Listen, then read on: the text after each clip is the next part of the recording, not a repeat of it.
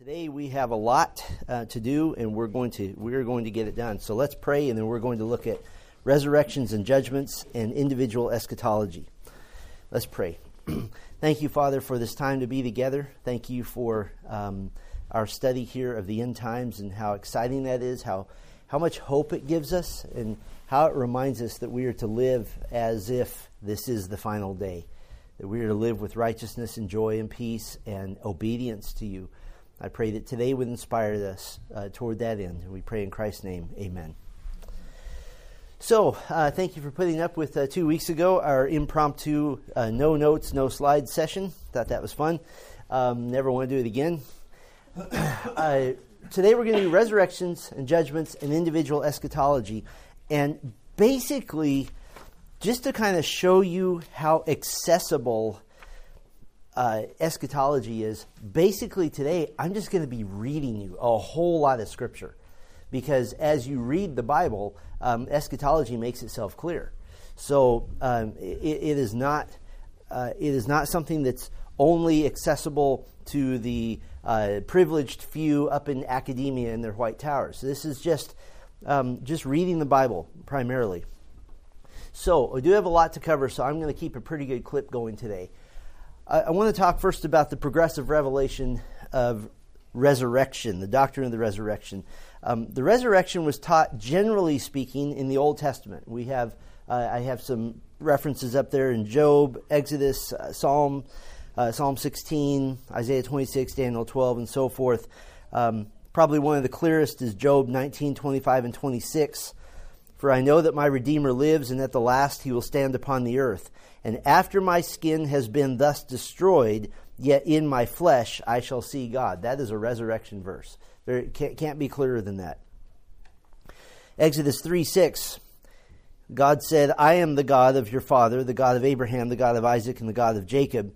And Moses hid his face, for he was afraid to look at God. And of course, Christ amplified our understanding of that verse when he said, do not marvel at this, for an hour is coming. This is John 5, beginning in verse 28.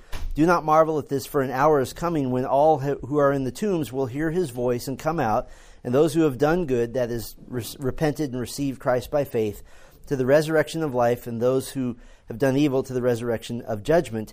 And of course, going back to the Exodus 3 passage, Jesus used the I am the God of Abraham to prove the doctrine of the resurrection. He basically said, God is not the God of the dead, he's the God of the living. Abraham is alive. And so he used that to speak of the resurrection. The resurrection is demonstrated by Christ, 1 Corinthians 15:20, that in fact Christ has been raised from the dead, and the first fruits of those who have fallen asleep. And then you get, this is the progression, now you get by the Apostle Paul, the doctrine of the resurrection is explained in detail. 1 Corinthians 15:12 through 58 is this massive section on resurrection. I would love to preach just those verses at some point. Then also 1 Thessalonians 4:13 through 17. So the doctrine of the resurrection has progressed and is a classic example of progressive revelation from Old Testament to New Testament, which is why you can't hold to New Testament priority where the New Testament now reinterprets the Old. If you're going to say it reinterprets the Old in certain things, you must logically say it reinterprets the Old Testament in everything. And so now you change the meaning of everything.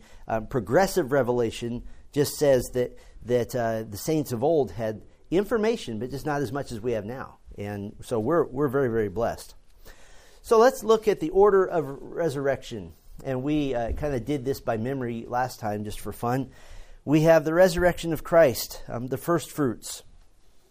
1 Corinthians 15:20. And this term right here, the first fruits, is so encouraging to us because what does that tell us? It tells us that more is coming. And that is us, of course. Then you have those who belong to Christ at his coming. Who belongs to Christ right now? That is the church. 1 Corinthians 15:23, but each in his own order, Christ the first fruits, then at his coming those who belong to Christ. As the first fruits, what Christ is he's the pledge. He is the down payment of our future resurrection. Isn't that great that he didn't do something different and make us just have to believe by blind faith that we will be raised from the dead. He is a literal example of what will happen to us. Christ's resurrection was also accompanied by a token resurrection of other saints.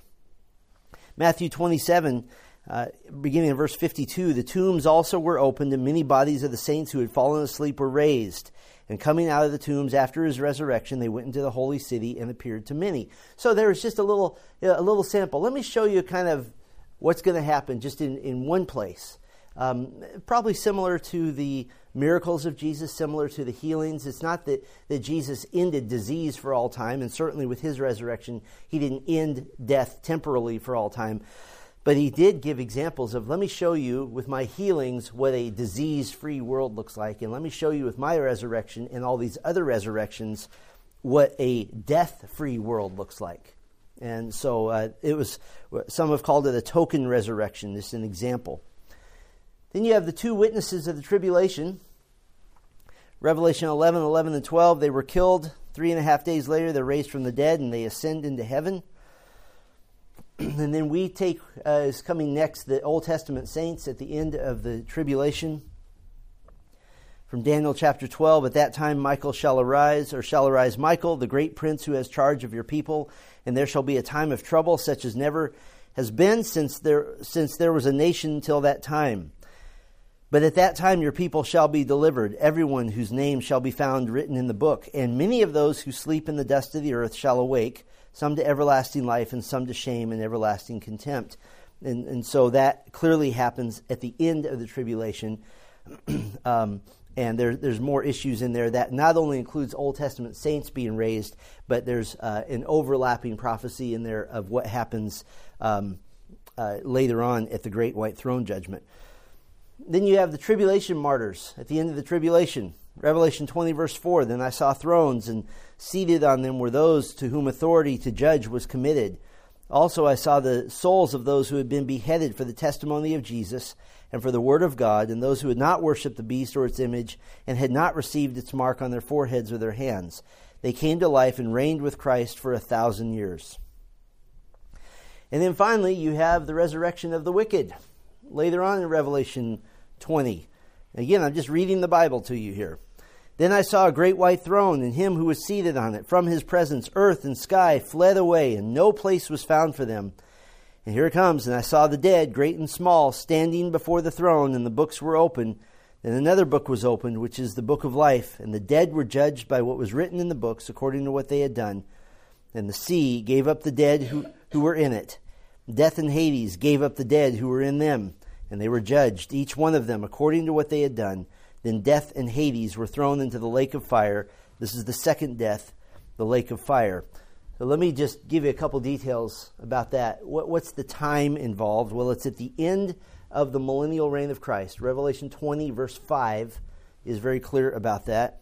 And it is at the time of the great white throne judgment. That's the same time.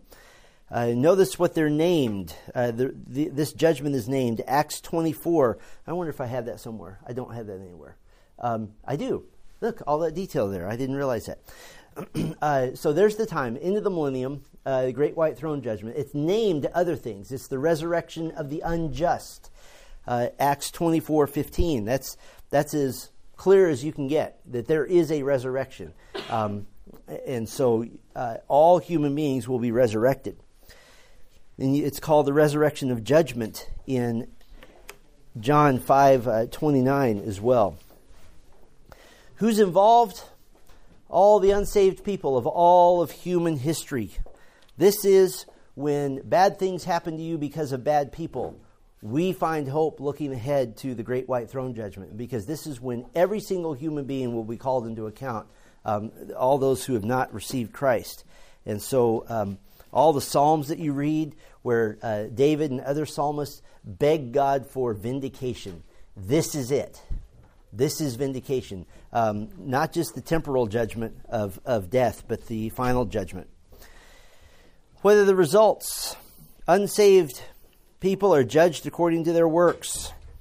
Revelation 20:12 and 13, and this will constitute the second death. And just a side note here, I don't have this up here. Remember when we talked about the sovereignty of God and the different means that he uses, when we talked about the concept of double predestination. Because people have problems saying God sends people to heaven and God sends people to hell. Because of God's sovereignty, that is technically true. But what we differentiated is that God uses different means. The means of sending people to heaven is what? It is grace. It is his grace. The means of sending people to hell is they are responsible for their own deeds. They're judged according to their own works. And so there's different means still under the sovereignty of God. So if somebody says, does God send people to hell? If they're a believer, say yes and explain the theology. If they're not a believer, say no. People send themselves to hell by virtue of their own works. Both are true. Does that make sense? So it depends on who you're speaking to. And because trying to explain to an unbeliever that yes, God sends people to hell, it relieves them of their own responsibility, and it gives them moral courage to say, well, then I don't want anything to do with that kind of God, even though they're wrong. So we don't want to give them false moral courage. But then, going back to the results, spiritual death is continued and made permanent, and so it is eternal death.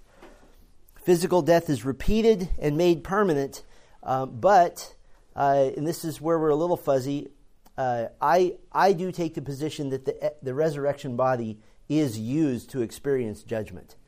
So whatever you want to call the second death, do they die? And then I think at that point, the experience of death is so different than what we even understand. I do believe that the resurrection body is used to experience judgment. I can't prove that with hard evidence, but I do know this. Hell is called by the Lord Jesus Christ the place that the worm does not die. It speaks, the worm not dying speaks of inhabiting decaying bodies, but they never run out of food, kind of a thing. It's a disgusting picture, but it is a picture of bodies. Scripture uses the phrase second death. That doesn't necessarily mean a non-physical existence. Just as believers have a resurrected body to enjoy God's favor for eternity, unbelievers, in my view, have a resurrected body to enjoy or experience rather God's wrath. That's on the recording. Sorry, whoever's listening to that. We do know this.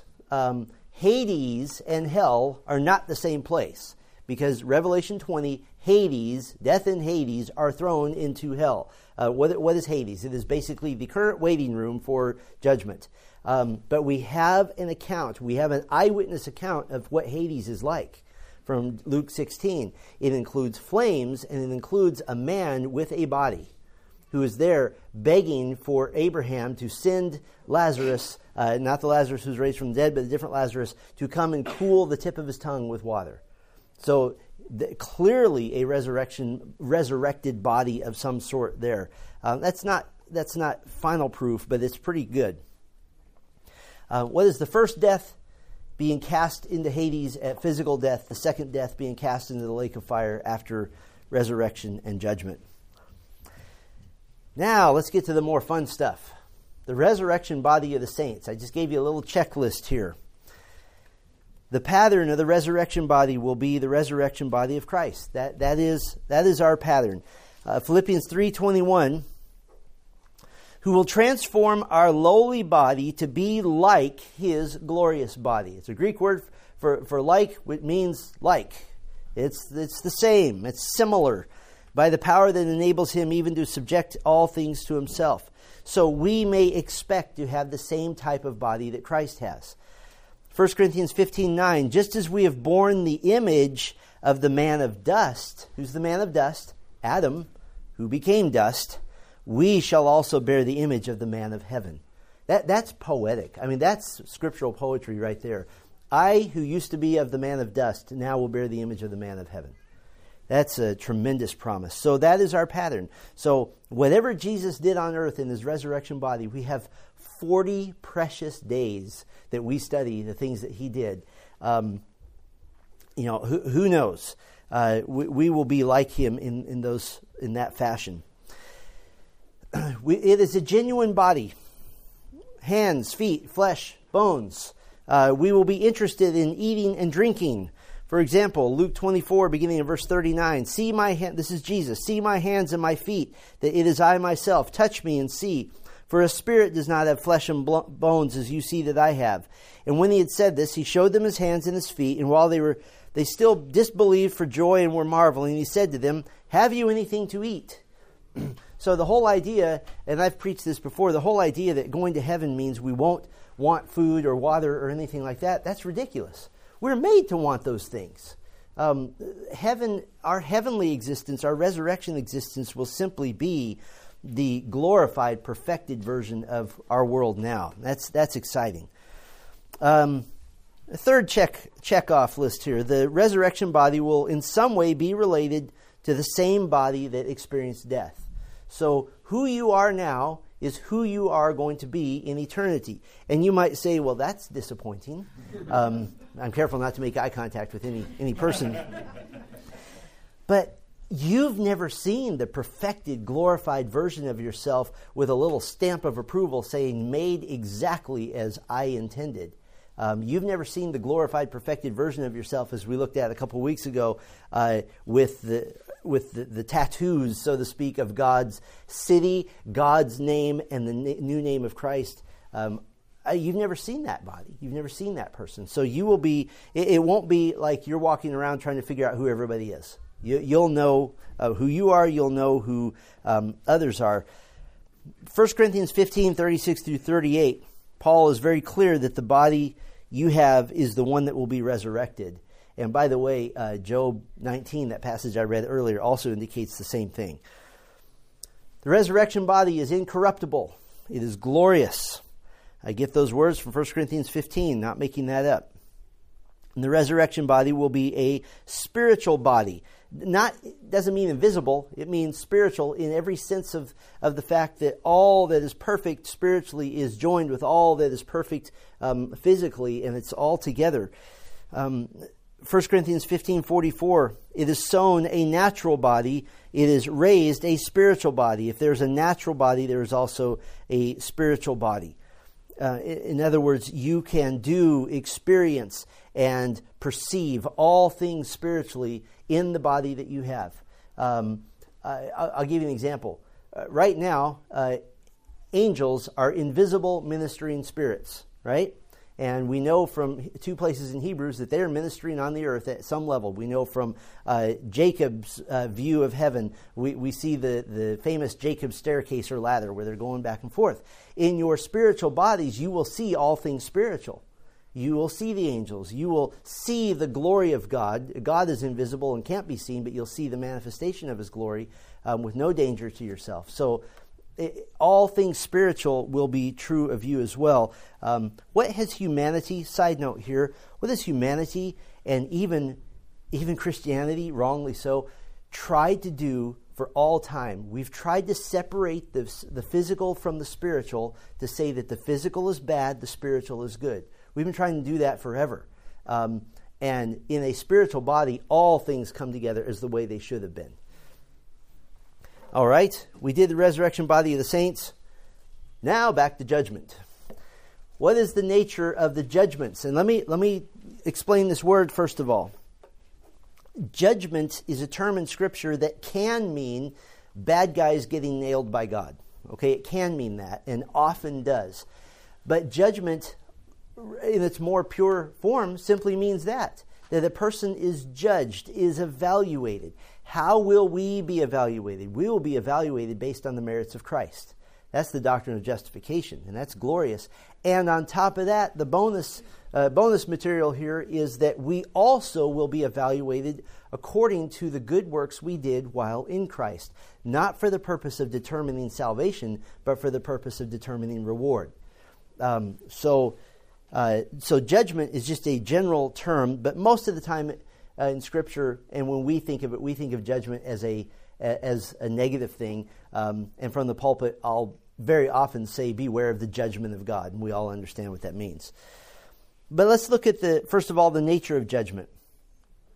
The purpose of final judgment is to reveal the works of the individual and to reward him accordingly, not to determine destiny. This is important.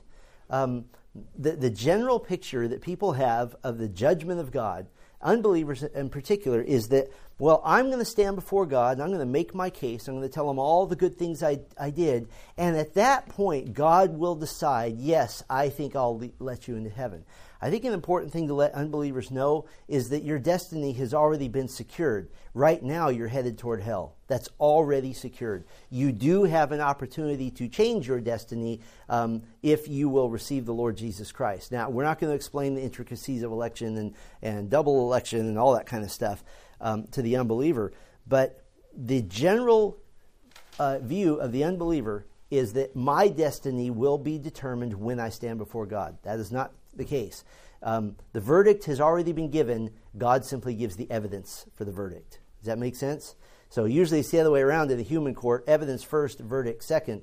With God, the verdict is already in. He's simply giving you the evidence. All people, every human being will be judged by their works. Christians are admitted into heaven on the basis of the merits of Christ, and our reward is judged by our works. Unbelievers are admitted into hell because of their works. So there are works involved all around. Ours just don't have anything to do with our salvation. Who is the one who judges? That will be Jesus Christ. Now, in the very general sense, obviously, God is the judge of all. Hebrews 12:23 says this, but the mediating judge in the final judgments is Christ. By the way, in the great white throne in Revelation 20, it never says that Jesus is on the throne. But we cross-reference that with John 5:22. The Father judges no one, but has given all judgment to the Son. Who is on the great white throne? It is the Son. It is Jesus Christ. Now, there are some who hold to, just to make you aware of what we call the general judgment view. The general judgment view. And this says that there's no separate believer's judgment at all, but there's just one big resurrection and one big judgment that happens at the second coming. Some who hold amillennialism hold to this because amillennialism, as we said when we talked about that, basically has the most simple timeline of all time. There's now, there's a straight line, and then there's everything else, and that's it. And so with that simplistic view, and I would call it overly simplistic view, now all judgments, everything has to happen at the end. There's just kind of a big conflagration of all kinds of judgments. So they would say that the judgment seat of Christ, 2 Corinthians 5:10, the judgment seat of God, Romans 14:10, are both synonymous for the great white throne judgment. And you can just write those references down. And they would support this from John 5:28, which I already read to you. Do not marvel at this, for an hour is coming when all those who are in the tombs will hear his voice and come out, those who have done good to the resurrection of life, and those who have done evil to the resurrection of judgment.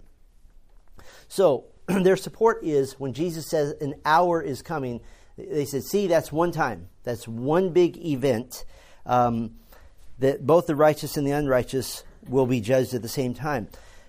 You know your Bible well enough. Does an hour always mean an hour? No. It can be very broad. Just in the previous chapter, Jesus used the term hour to include the entire church age. He said in John 4:21, woman, believe me, the hour is coming when neither on this mountain nor in Jerusalem will you worship the Father. We're in that hour right now. This is the age of the church. So you can't take the general judgment view just based on John 5:28. That's too picky, too choosy. This is supported by the judgment of the sheep and goats. Matthew 25, they would say, well, see, that judgment happens on earth. That's everybody being judged, the sheep and goats. And so you would ask the question, so that judgment is on earth, right? And they would say yes. Revelation 20, verse 11, though, says, then I saw a great white throne and him who was seated on it. From his presence, earth and sky fled away, and no place was found for them. That's a judgment in the heavenlies. That's a different location. Earth heavenlies. There's at least 2 different locations. What does that mean? It means there are multiple judgments. So the general judgment view doesn't really hold water. If you're having a friendly conversation with somebody who's amillennial, ask them about the judgments. When do they all happen? And you just simply ask them to compare Matthew 25 to Revelation 20, and geographically they're in 2 different places. So it gets really hard to hold that view. Let's look now at the eschatological judgments, the final judgments. We have the judgment seat of Christ. I've already given you some references. I'll read a couple to you. 1 Corinthians 3, 14 and 15. If the work that anyone has built on the foundation survives, he will receive a reward. If anyone's work is burned up, he will suffer loss, though he himself will be saved, but only as through fire. That is the judgment seat of Christ for Christians. 1 Corinthians 4, 5. Therefore do not pronounce judgment before the time, before the Lord comes, who will bring to light things now hidden in darkness, will disclose the purposes of the heart. Then each one will receive his commendation from God. So in your case, the judgment seat of Christ, that's payday. That's an exciting time. There are theories about some corrections as well, but I don't see those as clear in Scripture as the commendation. You will expect to be able to stand before God and receive commendation for the things you have done that were according to His will. 2 Corinthians 5, verses 9 and 10. So whether we are at home or away, we make it our aim to please Him, for we must all appear before the judgment seat of Christ, so that each one may receive what is due for what he has done in the body, whether good or evil. Better translation, good or worthless. So that's the judgment seat of Christ. Then you have the judgment of tribulation saints. Revelation 20, 4 through 6. They're resurrected. They're given the privilege to reign with Christ for 1,000 years. It seems that tribulation saints will be given some special honors and privileges because they're the ones who literally stood against Antichrist and lost their lives as a result. So they get extra honors.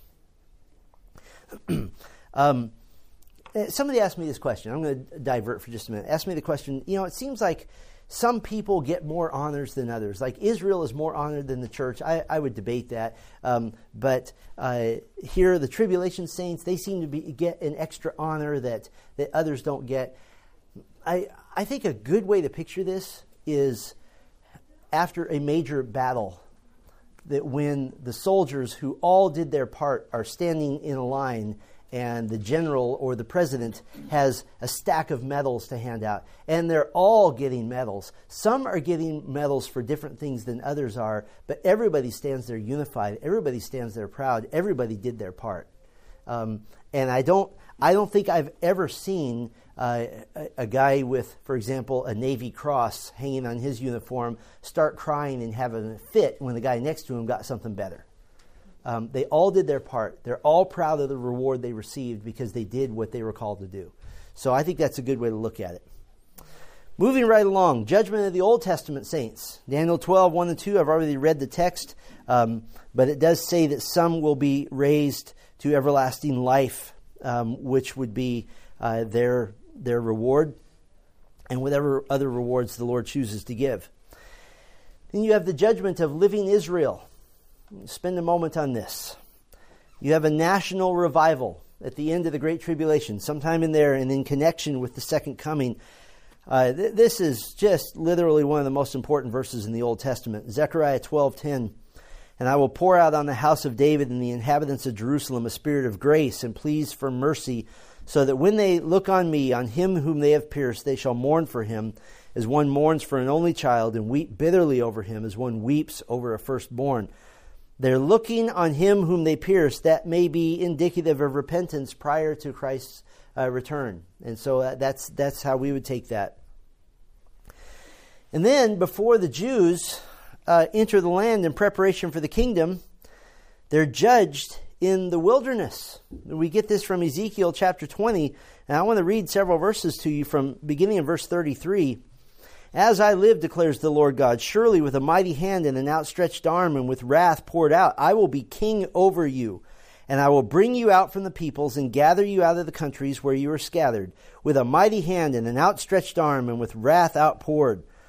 And then I will bring you into the wilderness of the peoples, and there I will enter into judgment with you face to face. As I entered into judgment with your fathers in the wilderness of the land of Egypt, so I will enter into judgment with you, declares the Lord God. I will make you pass under the rod, and I will bring you into the bond of the covenant. I will purge out the rebels from among you, and those who transgress against me. I will bring them out of the land where they sojourn, but they shall not enter the land of Israel. Then you will know that I am the Lord. There seems to be a private personal judgment with all the living Jews on earth near the end of the Great Tribulation, out in the wilderness. Nobody sees it but Israel and God. That's a phenomenal thought. And what does he promise? He said, I will purge the unbelievers from you, and the rest of you get to go home. That's tremendous. At this time, then, the rebellious Jews are separated, and they are executed. Zechariah 13:9 says 1/3 of the nation survives the tribulation and the judgment. So, in other words, 2 out of 3 will be judged. That is God's decree. Believing Jews then are illustrated by the 5 virgins of Jesus' parable in Matthew 25. Then you have the judgment of Gentile nations. The judgment of the Gentile nations. Joel 3, for behold, in those days and at that time when I restore the fortunes of Judah and Jerusalem, I will gather all the nations and bring them down to the valley of Jehoshaphat. And I will enter into judgment with them there on behalf of my people and my heritage of Israel, because they have scattered among them the nations and have divided up my land. Matthew 25, beginning of verse 31, speaks of the same thing. It's known as the sheep and the goat judgment. The basis of the judgment is how they treated believing Jews.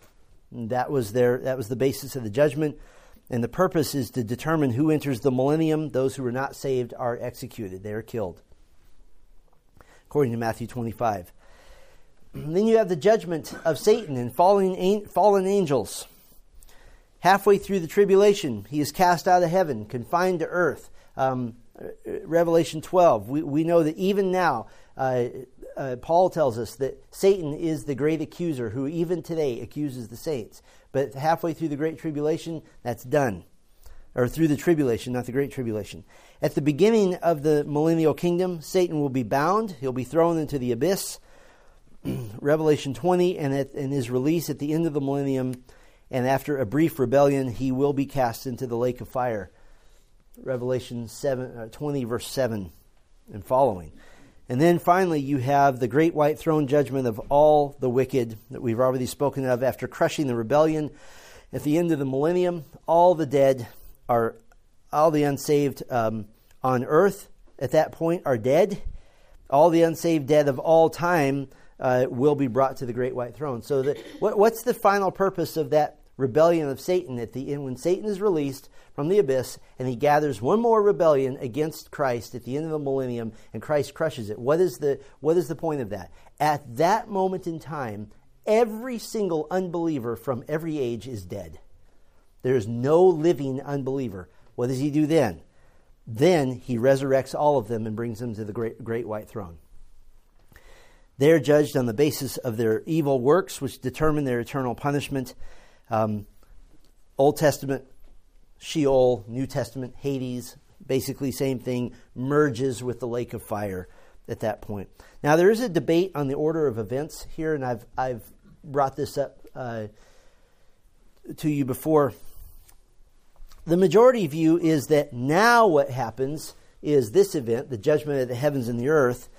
But the day of the Lord will come like a thief, and then the heavens will pass away with a roar. The heavenly bodies will be burned up and dissolved, and the earth and the works that are done on it will be exposed. But I don't think that's what happens next. I personally put the judgment of the heavens and the earth right here between judgment of Satan and fallen angels and the great white throne judgment of all the wicked. And the reason for that, and maybe even up here, but definitely before great white throne.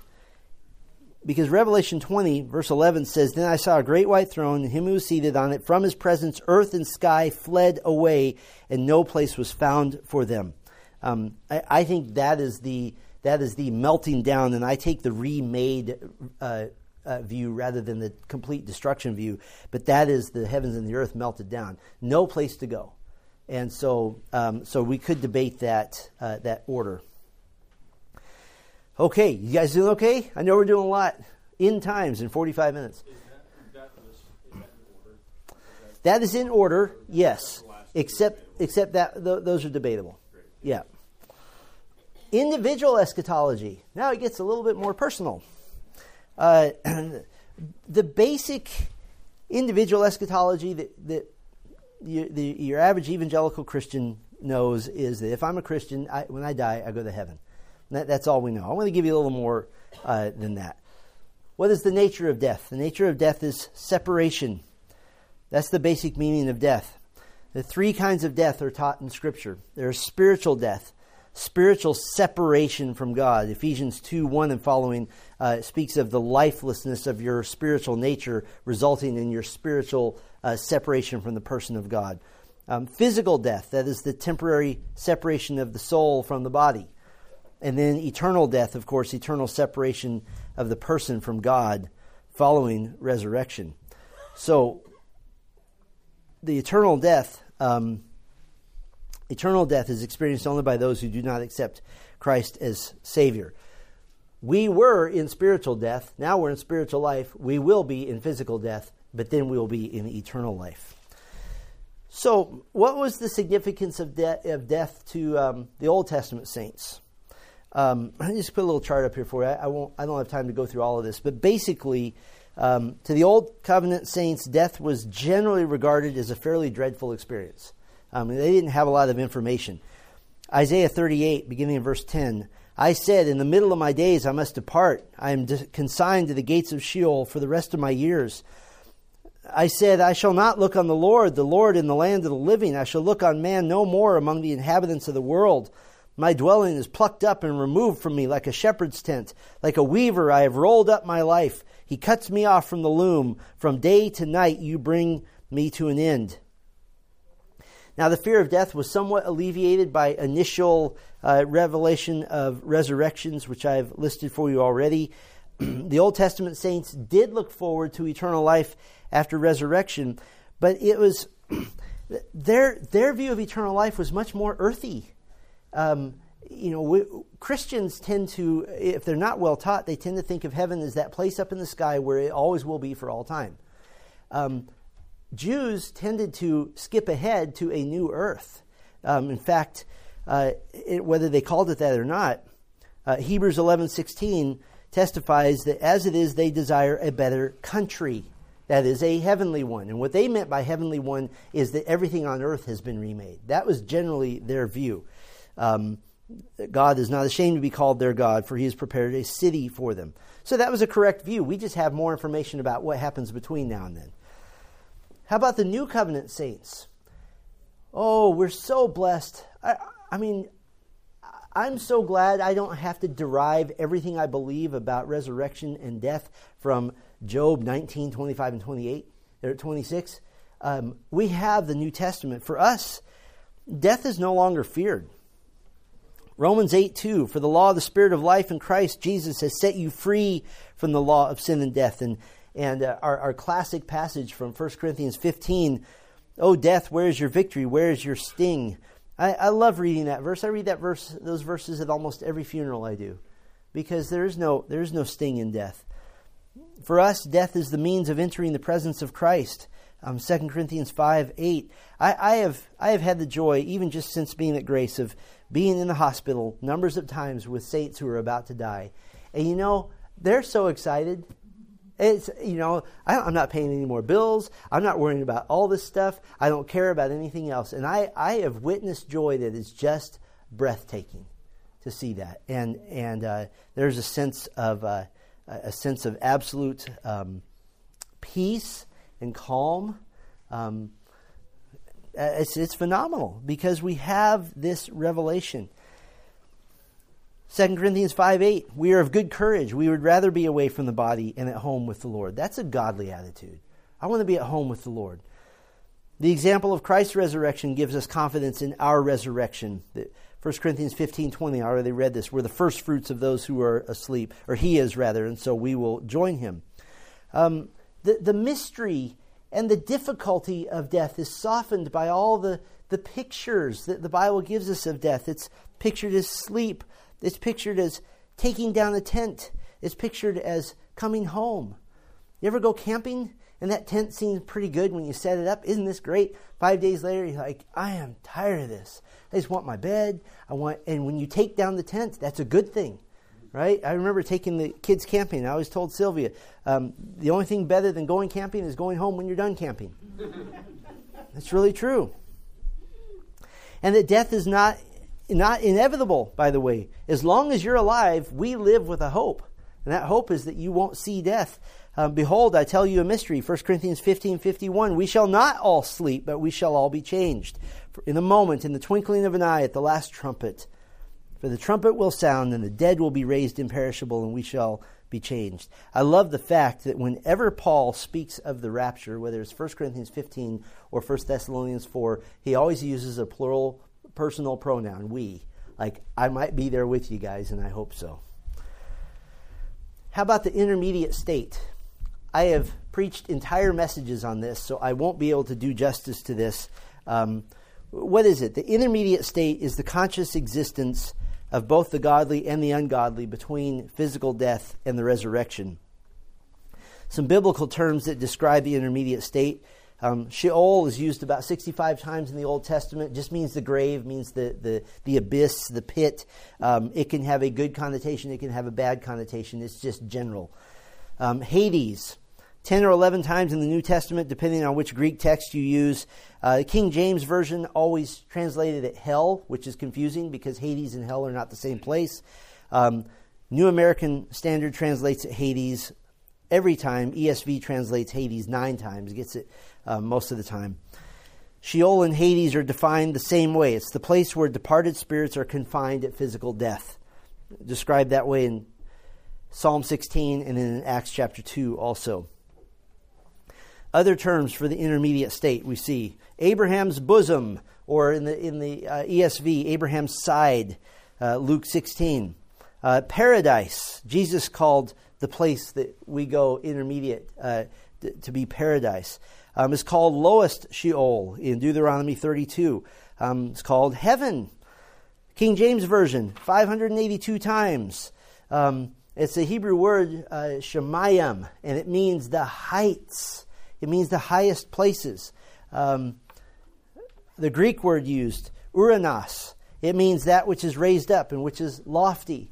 The first heaven is the sky, the breathable atmosphere. It's called the second heaven, which is the planetary heaven, and then more specific to eschatology, the third heaven, where God dwells. Probably one of the most famous Bible studies, really, it wasn't even a set of sermons, Bible studies that John MacArthur ever did was on heaven. And he famously described how to know where heaven is, and that biblically he said heaven is up. Because on earth, everything is up, right? And he said first heaven is here, second heaven is here, so heaven where you're going is up. And he preached a whole sermon on the upness of heaven. How about us? What's our intermediate state?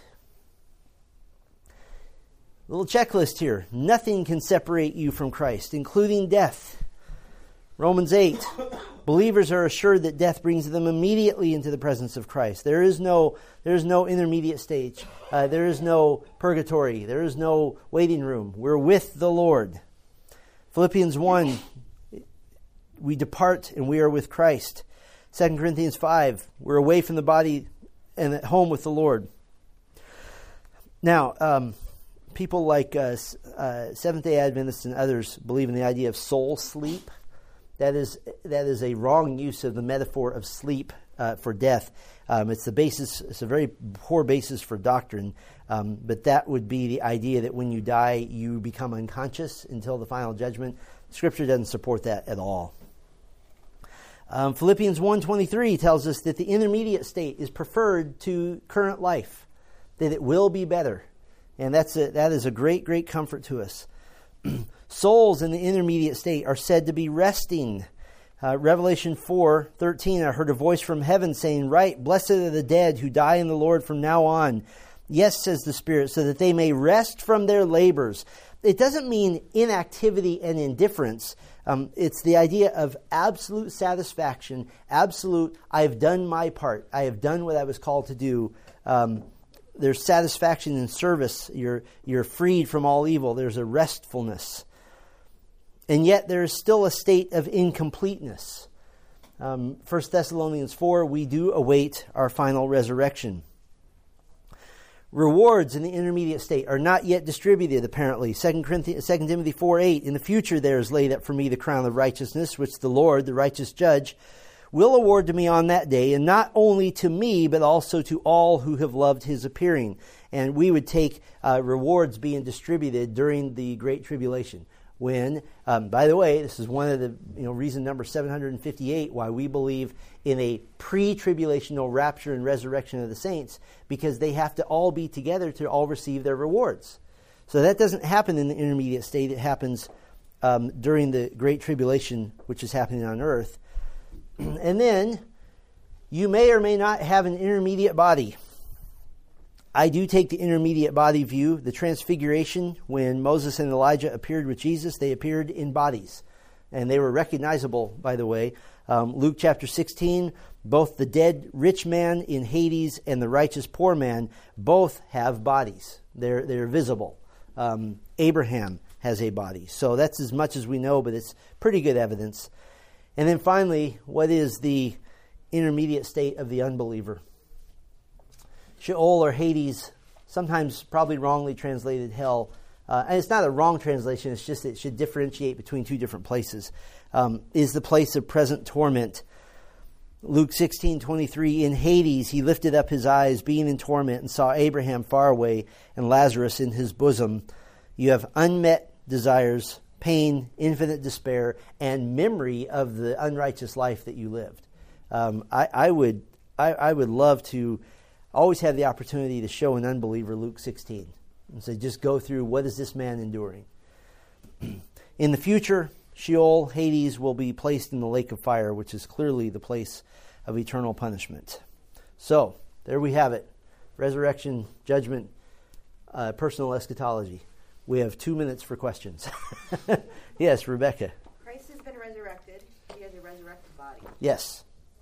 But his resurrected body has his wounds. Absolutely. And ours will not?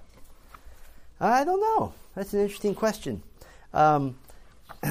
Since we're rewarded for that which we do for the sake of Christ, I can't point to chapter and verse, but it wouldn't surprise me at all if a martyr was allowed to hang on to a scar that he had as a trophy.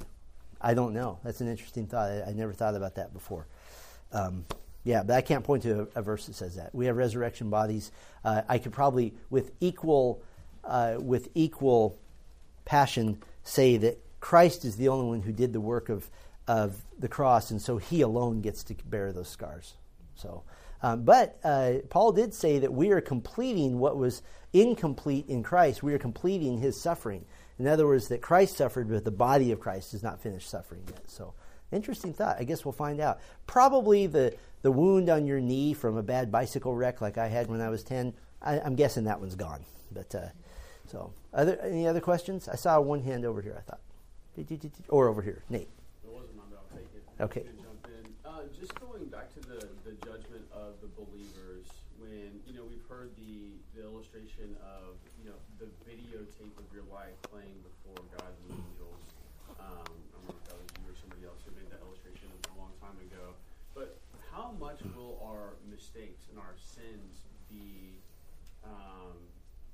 kind of... How are they highlighted? I mean, will that just be covered by Christ, and by the way, there was a whole lot over here that Christ covered, or will we go through and bear that out before the Lord, even though we are forgiven and will be in heaven?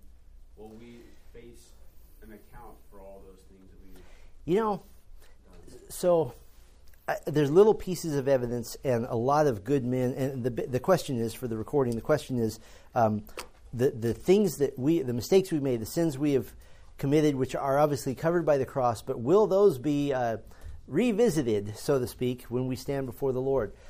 Little bits of evidence here and there. First of all, there are theologians who believe that when the Bible says at the end of Revelation that God will wipe every tear away from your eye, I don't see this in the text, but some take that as the final weeping when God tells you all the ways you failed him. That's not in the text. That's pure conjecture. But there's a couple little pieces of evidence. I think of James chapter 3, verse 1. Not many of you should become teachers because you will incur a stricter judgment. Whether that's on earth or in heaven, it doesn't say. But definitely 1 Corinthians 3 tells us that your works will be judged and those that are worthless will be burned up. So there has to be some sort of accounting there. I think it's going to be, I don't think it's something to dread. We are to look forward to the judgment seat of Christ. I mean, that's what Scripture, the general tenor and tone is, look forward to this. But 1 Corinthians 3 does say there will be some believers who enter heaven, but as one enters through a fire, naked. So there will be believers who come with minimal reward. And where that comes, how that comes about, like, can you erase your reward? Apostle John seems to think so. He says at least once in his little letters to not mess up the rewards you've already accrued. So there is a sense where you can fail in your life to that point. You can't fail to your salvation. You can fail, but you will not ultimately fail.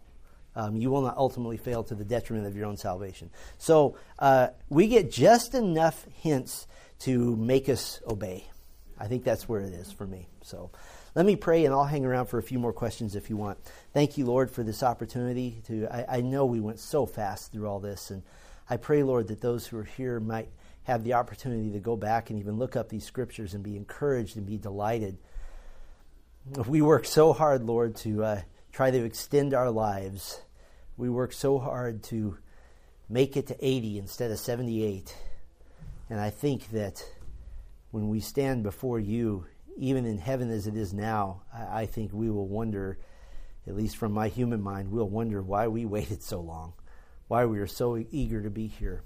Lord, may we be like a little child in the womb who has been warm and has been safe and cared for, but it's time to go into the real world. And our real world is the heavenly world with you, and we look forward to that. And I pray for each person here, Lord, that they would look forward to that, and they would give them hope and comfort. And when we're having a bad day, that we can smile, at least inwardly, that there will be a day where there are no more bad days, ever. What a great day that will be. I pray that all here would be encouraged. Amen.